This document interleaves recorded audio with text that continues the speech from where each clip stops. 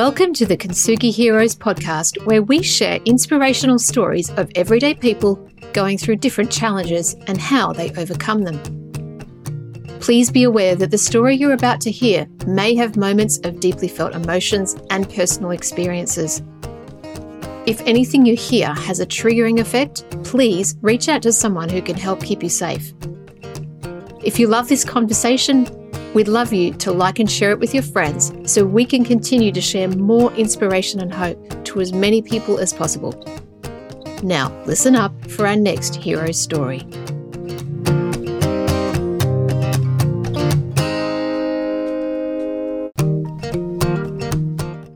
This conversation is with Chris Futcher-Coles, a lovely man who surprised me by telling me that he was only the second male nurse in Queensland when he joined the nursing branch there. And it came out off the backdrop of many years of, family challenges and school issues and a lot of low self-worth as a child, something that many of us have experienced. And he continued to better himself and he came out of that. He had things that pulled him along and helped him to get through the challenges of his early years. And what I loved hearing about him is that it just, no matter what he did and what he has done, his mindset and his ability to cope with the challenges has enabled him to take the next step.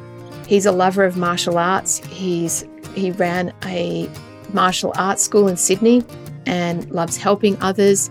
And he continues to support people today who were victims and he wants to help them to become survivors. It's a really inspirational story and I'm really grateful to Chris for sharing this with me. And I hope you enjoy it as much as I did.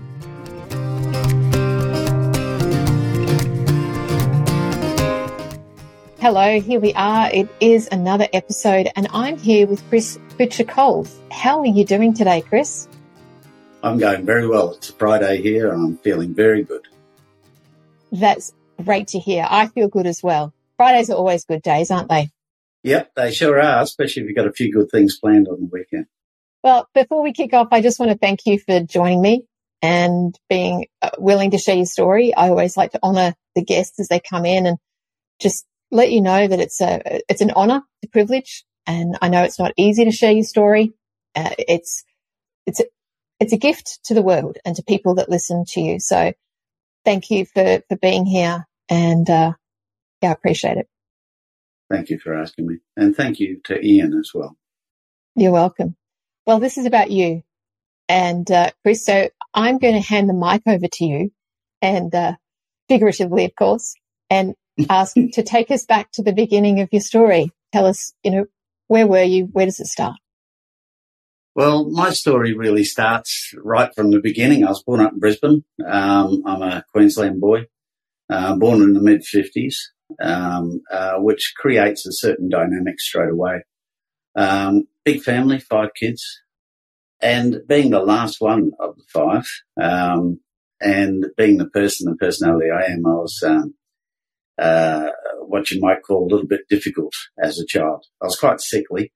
I was born with some medical issues that brought me into hospital in and out for years and years. I guess that sort of gave me some sense of isolation. Went to a public school, which I was great. I was in the top 10% of students at public school. But we had a tendency to have teachers that were very violent, and my mother decided to send me to a private school with the hope that the private school would be absolutely different than what it was. And yes, it was different. It was an all-boys school with about 1,400 boys that I had never experienced before. In that, bullying and, bastardization, as they call it, and all the rest was fairly prevalent.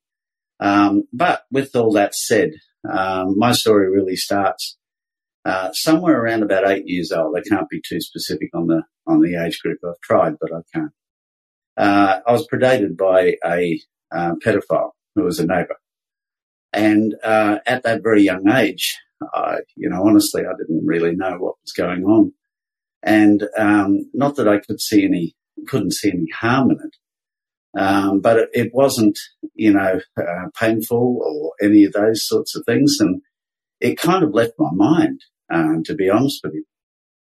And when I was at the private school, a Catholic school, they were concerned about relationships, between, this was in my teens, so it had sort of grown through here. There's a lot of bullying at school, did boxing, started all this sort of stuff. But so in the teens, one of the brothers sat down and talked about, the sin of relationships between men and how bad that would be. And through that conversation, I learned that I was a sinner, that what had happened to me, right, made me, that person that they're looking for, if that kind of makes sense, That was a revelation to me. And I got to say that,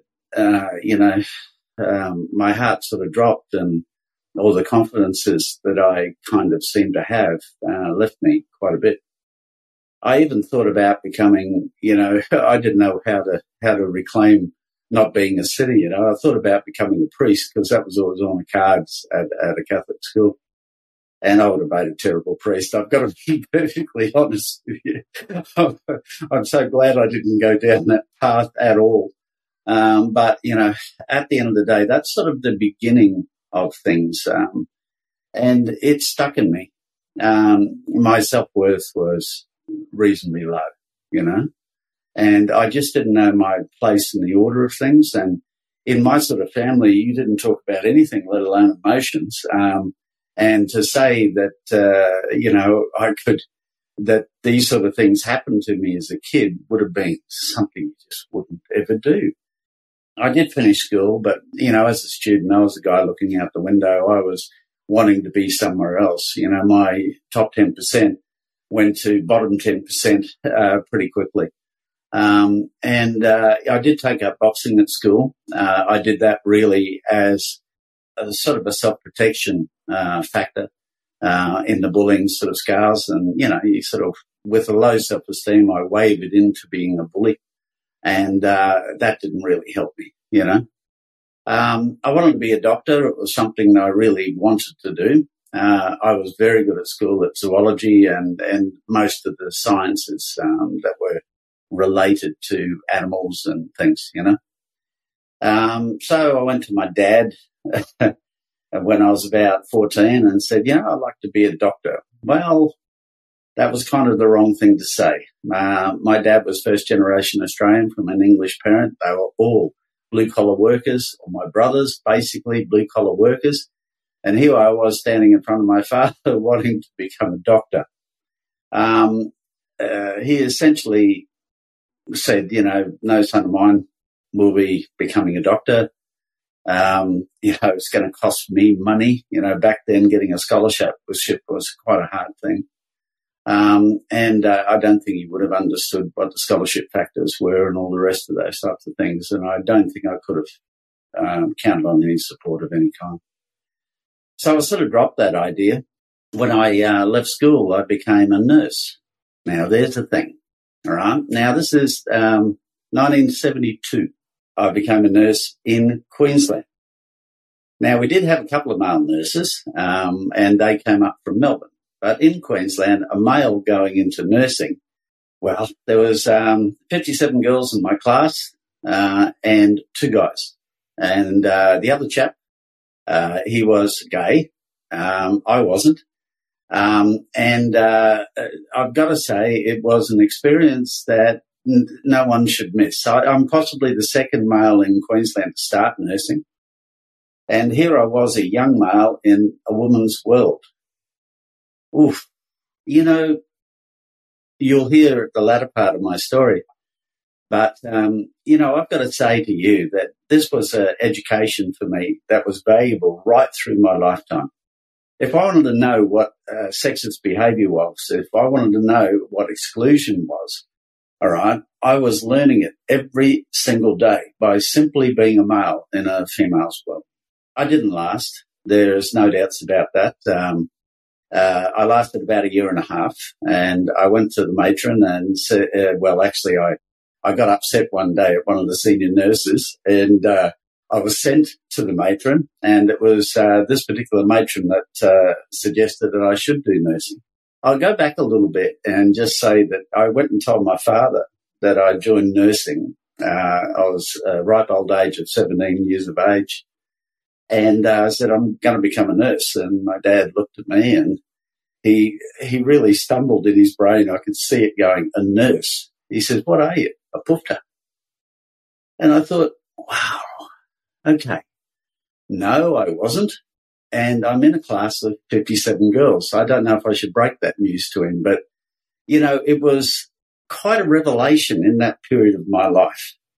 And when I went and saw the matron, she said, Chris, nursing's perhaps not for you, or maybe nursing's not ready for you yet, one or the other.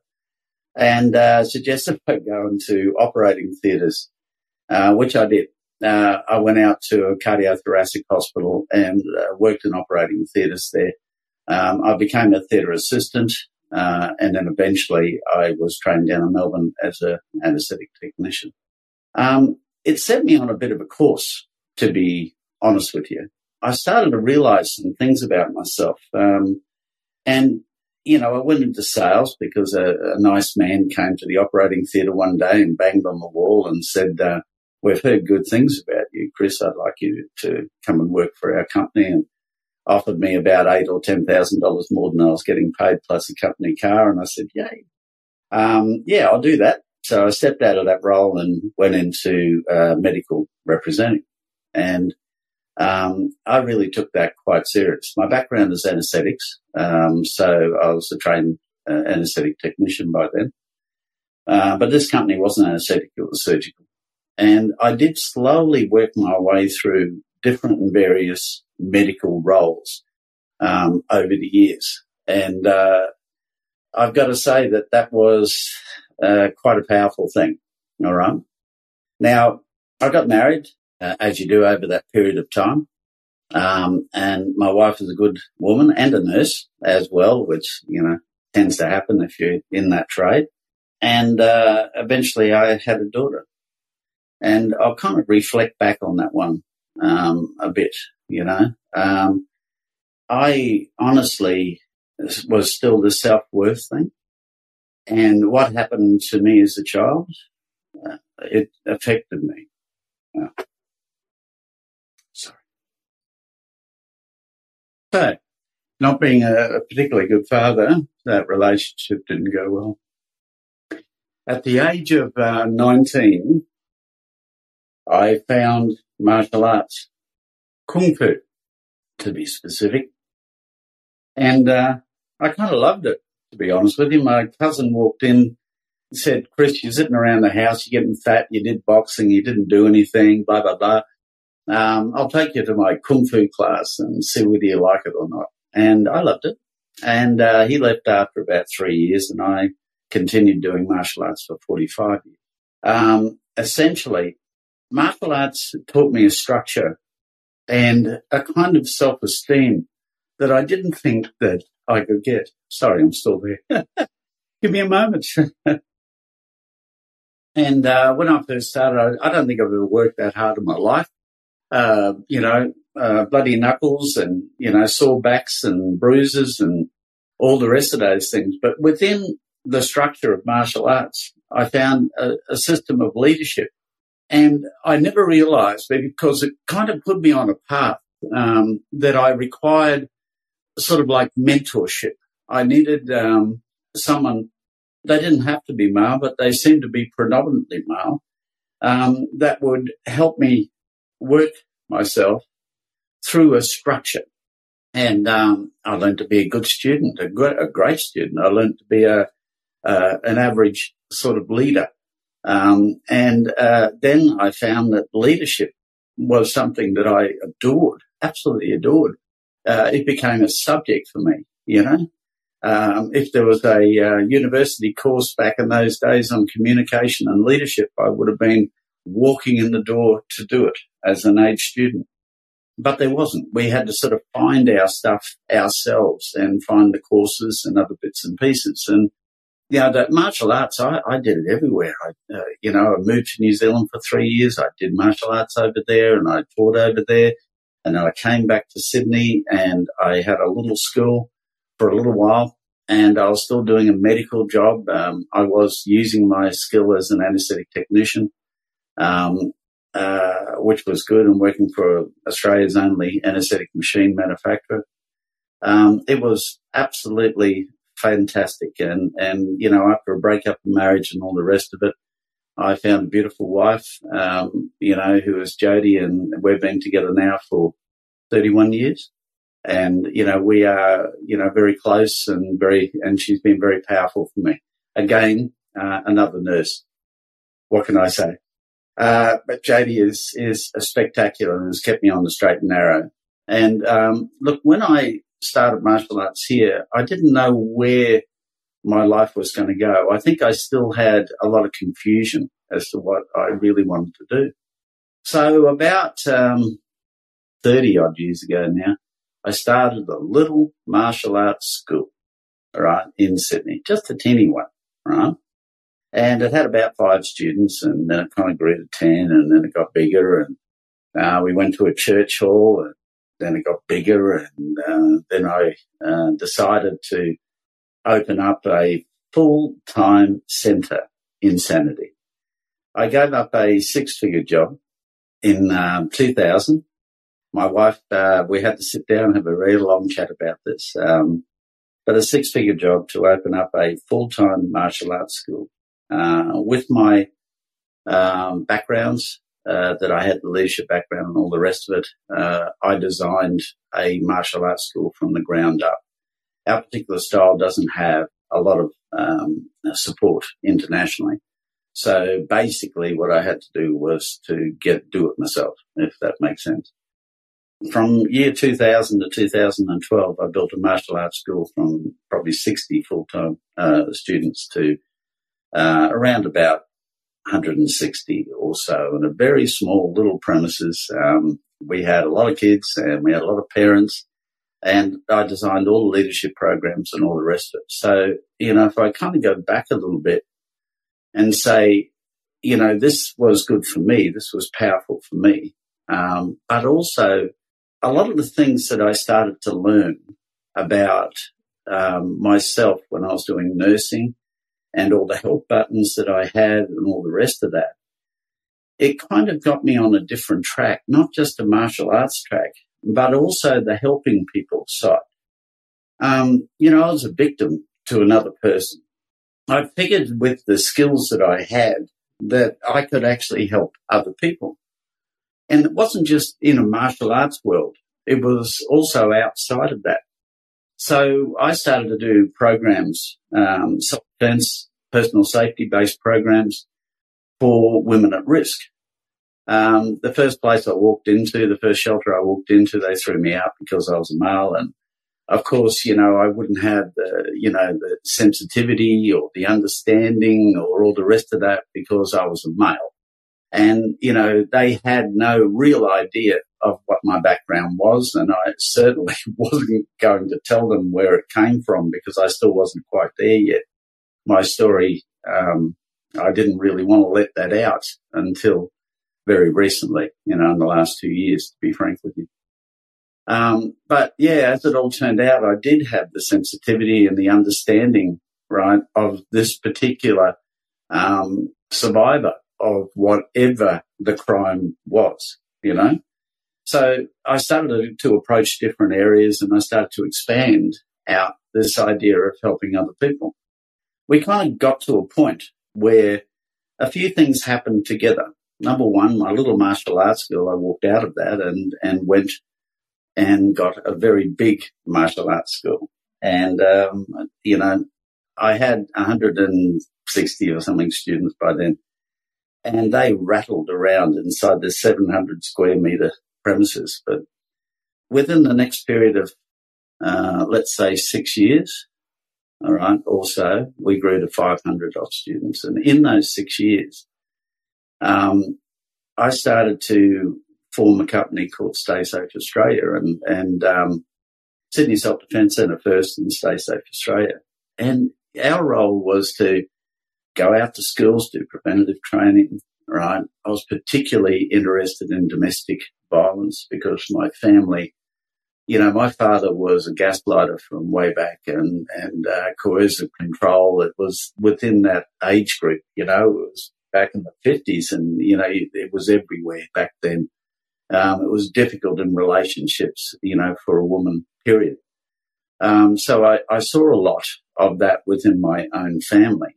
And so I structured a whole program, a series of programs for kids in schools, all right, for women at risk in domestic violence, for corporate, for people facing harassment and sexual harassment in the corporate sphere, frontline staff dealing with very difficult people. I did this for that period of time. And in 2020, we had a thing called a pandemic. I've got to say to you that was the most destructive period of my life. Before that, we were training 25,000 people a year in our workshops. The pandemic, boom, gone. Literally, we had no business. I should have bought the premises. You can always look in hindsight because I might have survived it. But to be honest with you, with no students and no income of any kind and bills coming through the roof because we had a massive place, I really had to shut the doors. Sorry for the interruption. This is Ian Westmoreland, the founder of Kintsugi Heroes, and thank you for listening to this story from one of our amazing heroes. Our mission is for these stories to provide hope and inspiration to people experiencing life challenges and to also educate the broader community on how best to provide support. If you would like to help us to continue to produce more hero stories and cover more adversity themes, we would welcome all donations. These can be made via our website, kintsugiheroes.com.au. The donate function is at the bottom of the homepage. We'd also welcome any feedback. You can email me direct using ian@kintsugiheroes.com.au. Now let's get back to the story. And I did shut the doors. I let 26 staff go. It was the most disturbing period because there was nothing. Took a couple of odd jobs here and there doing marketing and other bits and pieces. I couldn't even deliver Stay Safe. People were phoning me up saying, what was happening during the pandemic and, everybody who's at risk is at more risk. And, domestic violence was fairly rife, to be honest with you, and not reported. The very first thing that I did when we could was restart Stay Safe again. And that was the thing that I just really wanted to do. I didn't want to do the martial arts school anymore. Dealing with, parents and people and hundreds, it's like running a small school, a real school, with the amount of data and information that we had to go through on a daily basis and training and leadership training and everything else. So to start up something, the thing I wanted to start up was the thing that I love most, which is seeing people who've been made victim of become survivors and then literally watch their lives grow. So there you go. That's kind of the overview of my life. What do you think? I think you're a brave, courageous, and truly inspirational guy, Chris. Wow. Thank you. I've got a few questions, if that's okay. I thought you might. So going back to school, when you had that chat with the chaplain that talked about... No, the way it happened was we had a class. And that was in a class. The class, yeah, the brother was talking about, homosexuality and we don't want all you guys to be doing any of this and all the rest and how big a sin it was. You're going to go to hell. And I'm sitting in the class going, oh, no. It all came into me, if that makes sense, And when you went through that shock, when you internalized all of that and then that forced the self-worth to plummet, did anybody outside of you, friends, teachers, family, did anyone notice? No, in my class there was about back in those days about 55, 60 kids. No one noticed, and family. As I said, I was the youngest. The nearest to me was 5 years. They didn't notice much. I got to tell you. So they're teenagers by the time I was 8 years old. They're teenagers, and when I was at school and when this happened, I was a young teen. So they had their own issues, and others. And I did try to approach the person who did this to me, and I knew where he worked and all the rest, so I went there. And I've got to say to you, I've never seen such a cold person in my life. And he shunned me and would not return anything, any calls or anything. So I was kind of left on my own to handle this one. Mm. What was your hope for that exchange, that communication? Didn't know, really. I just wanted to know why, I think, more than anything. I didn't really rationalise before that because it had gone away. It happens, it goes away, and it didn't come back again until it was in that classroom. So I didn't know quite what I was expecting. But one of the big questions I had, which I think a lot of people who have been, made victims of another person ask why? Why? Why would you do this? And it's a question I've learned over time from every person I'm working with or lecturing or doing workshops with, is that why question comes out. Why would they want to do that to me? Why me? Has there been a time on your journey where you felt that you've overcome it? Was there ever a moment that you had that sense of, I'm healed, or I'm clear of that, my self-worth's back, or you know what I mean? Any of that? Look, self-worth's a funny thing. It's like a roller. It depends on what's happening to you. So, for example, the divorce, boom, back down there again. The pandemic, boom, back down there again. And you do have that. And I always say to people that, something bad that's happened to you, just relate to it like it's a cut.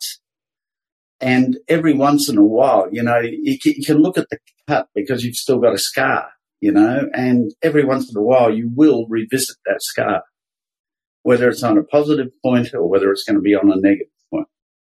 And on the positive days, I look at the scar and go, man. And on a negative day, I look at the scar and go, oh, damn. It just is what it is. And I will never say that anyone who's been through something that is life-changing can honestly say that, they can ride above it, sure, but can they actually make it go away or in their head or, I'd say, I'm really sorry, but I'd say no. It is always going to be there. So, my comment would be, are you going to grow from that, or are you going to let it destroy you? And I think over my years, I've managed to grow from that. And I think that's important. I really love the way you've put that in that, you can't ever wipe it clean. It can't disappear. It's part of us. It's part of the journey. You've obviously had a number of interesting things along your journey that have added to your experience, like you explained. Love the way that our lives go on like this checkerboard, right? And we jump from one square to a different coloured square and we go over here and there. Do you look back and say, wow, I look at the steps and the jumps I've made, and it's all been a perfect journey to get me to here, which is linked back to my 8-year-old experience? I can see the thread all the way through, to be perfectly honest with you. Look, one of the greatest things that I can say over my life is that I've helped a lot of people. And, I think I started that way, I was kind of like that as a kid. If something fell out of a lady's bag, I would pick it up and say, there you go. And she'd say, thank you. I've always been kind of that person. And I've had an opportunity, even though I've popped from one spot to another and different jobs and different things, I've always had that sort of help mentality where I believe that I can make a difference. And I think that's been the greatest builder for me over the years, is every time that I've done something or turned another page, it always seems to be to help people to get from where they are to another place, a better place. It's wonderful when you've got that ability to sit there and see the thread and be then grateful for all the experiences, even if we remember them with emotion and we cry. And like you say, some days, we look at our scars negatively or in a not so positive mindset, but it's all been for a reason and it's made you who you are today. And that can only be a wonderful thing. Yeah, I mean, I've had a support structure. I mean, my wife is marvellous. That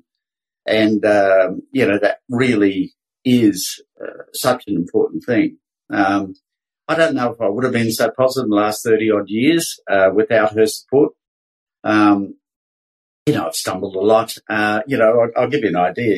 We opened the new martial arts school. I had to sell her car to put a bond down on the building. And, she said, okay. And, in this day and age, cars like hers are now worth, tens of thousands of dollars. But anyway, we put it down as a bond. And, within 4 months or 5 months, we were discussing this the other night, we had a fire in our building. We just set everything up. We put our money into getting the things and we had a fire in the building. Now, we didn't get burnt. We had water damage and smoke damage and we had to wait for the building to be rebuilt. So suddenly from going professional, we were already back to being a non-professional school in a school down the road until our stuff got done months and months and stuff later. It's like this, and we looked at each other and said, did we just make another mistake? I don't know if we made a mistake. Maybe we made a mistake. But the students wrote it out and so did we, and back again. It's a journey. And the journey, I don't know. I've always been fairly destination oriented more than anything else, There's some things I want to achieve before I die. That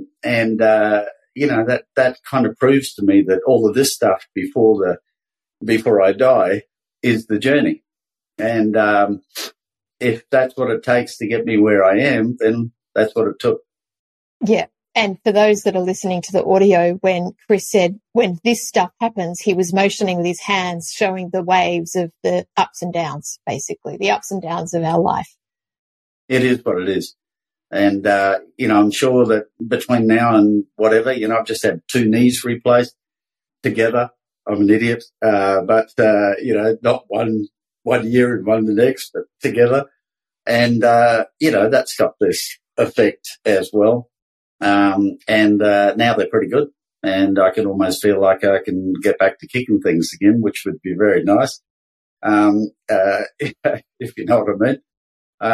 It's filling me with more hope that I've got a few more years left in me to do what I do. Wonderful. I've got a couple more questions for you, Chris. At what point did you realize that your purpose was to actually help people stay safe and deal with the situations, that you found yourself in when you were young? The Wayside Chapel phoned me up. It was one of my very early clients and said, we have some women here, right, who essentially are prostitutes and they are getting beaten up a lot. And can you come and help them and talk to them?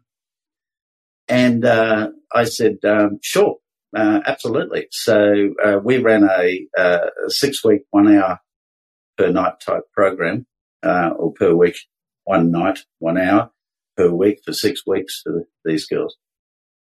Fantastic group of people, educated me, all right, in so much, right, of the female condition, not that, forgetting about what they did. That's what they did for a living. But, that was a time that I started to realize that I think I can help people. And I think I can help almost anyone who might be at risk and take away any of the mystique of what people do for a living, or whether they're rich or whether they're poor or whether they're young or whether they're old. I had the skills to do that. We had a fantastic course, great outcomes. I love it. I love hearing these little moments in the journey, the rich moments that colour the canvas. Yeah, I'll never forget that program. It was the best program, best. And we did it for free. So I didn't even earn $1 for it, you know. Wow. So the reality of it is that we were doing this because we were asked to do it, if that makes sense. Yeah. Wow. Did you have a period of your journey where you had to go through your own healing process? And if so, did you have someone to help facilitate that healing? Through my life, I found that when I was in a trough, I did stupid things. When I was younger, 20s, drinking, you name it, fighting, gambling, you name it. When I'm in a trough, stupid things. And that trough followed me, and stupid things followed me for quite a while in my life. And the most stabilizing force for that was my wife, Jodie. So when I started to do something stupid, she would go, hang on a minute. Is that something you really need to do? And I guess, this stuff that I was doing turned more into that, right? And that was the stabilizing force. That was the thing that started me realizing how destructive I could actually be upon myself. And, I still do stupid things. I'm male, I still do stupid things. But at the end of the day, that stabilizing force is there. And it really is stupid, I do have someone that will tap me on the shoulder and say, you're better than this. Thank you, Mia. You're very blessed. I am actually. Truly, if anybody asks me anything about, what has been a stabilizing force in my life, I will easily say it's my wife. Has there been any point on the journey where you felt that you couldn't get back from the trough? Oh, yeah. I think the pandemic was a cracker for me. We were at the height. We were right there. We could not have been better, bigger, more popular. I mean, White Ribbon Ambassador. I was kind of everything that I wanted to be, and I was heading in the direction of everything. And then in the first 6 weeks, we did everything that we were told to do, we people had to wear masks and wash hands, and we did this 4 meters, and we did this and we did that, and then eventually, regardless, bang, everything's gone. And then when the ACCC said, we're sending a letter out to your membership collection company or tuition collection company that they have to ask all your members whether they want to stay or go, and 500 turned into 70. And, it was terrible. We couldn't train outside. We couldn't train inside. We couldn't do anything. Literally, I had to kick the doors shut. And that wasn't my retirement plan. So, we were left with nothing. And yet you're here. You're back. And yet I'm here with new knees, yes. New knees and a smile on your face. Look, one of the things I can say about having a roller coaster life, and particularly a bad beginning, it is basically that that there's something better just over the hill. You just got to make it to the top of the hill. And, essentially I've learned that lesson as time has gone on. It's really lovely to hear that, because you've obviously been through a lot, you've learned, and I think for me, one of the clear things that I've gotten from this conversation is the acceptance that the scar doesn't disappear. There'll be, ups and downs. It's part of the journey.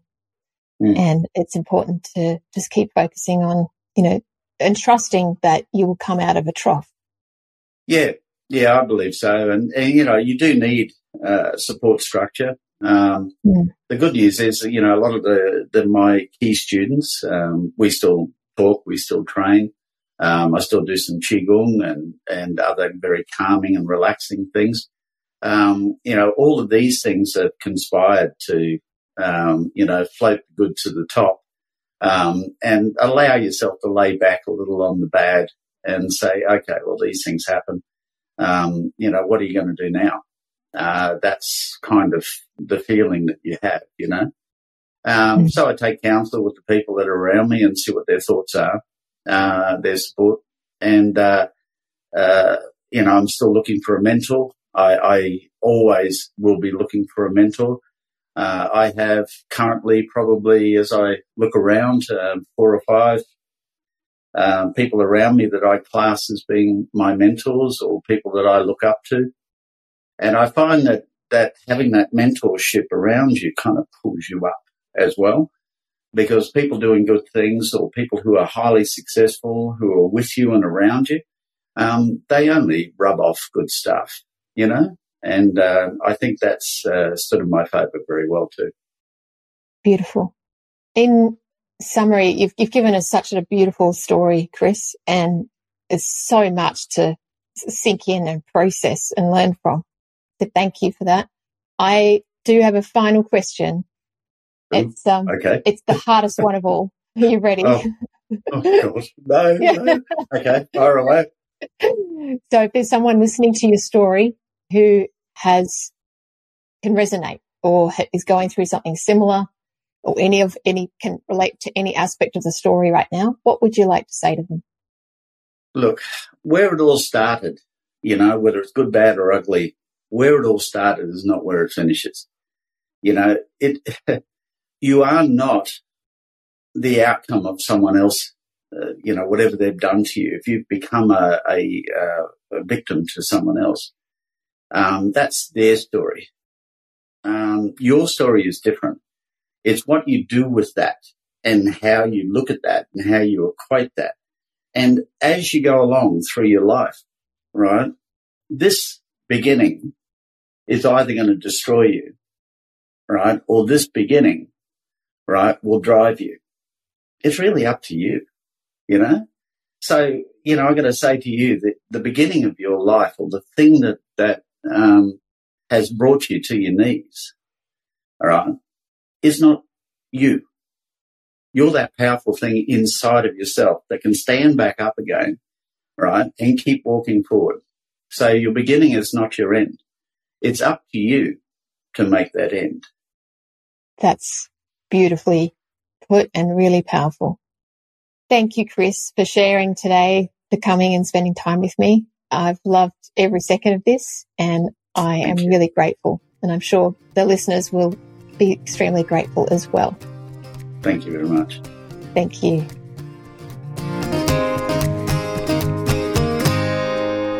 We hope you've enjoyed this episode of Kintsugi Heroes. Please like and share the show to your friends so we can get this out to even more people.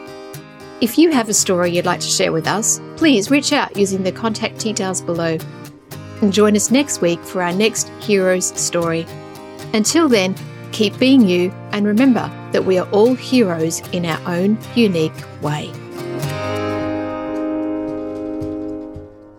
Only when it's broken. Only when it's broken. When it hits you in the middle of the night and the truth burns so bright. Only when it's broken. Only when it's broken. Take pride in those cries. It's only for tonight, and then you rise. Only when you're broken. Only when you're broken. Only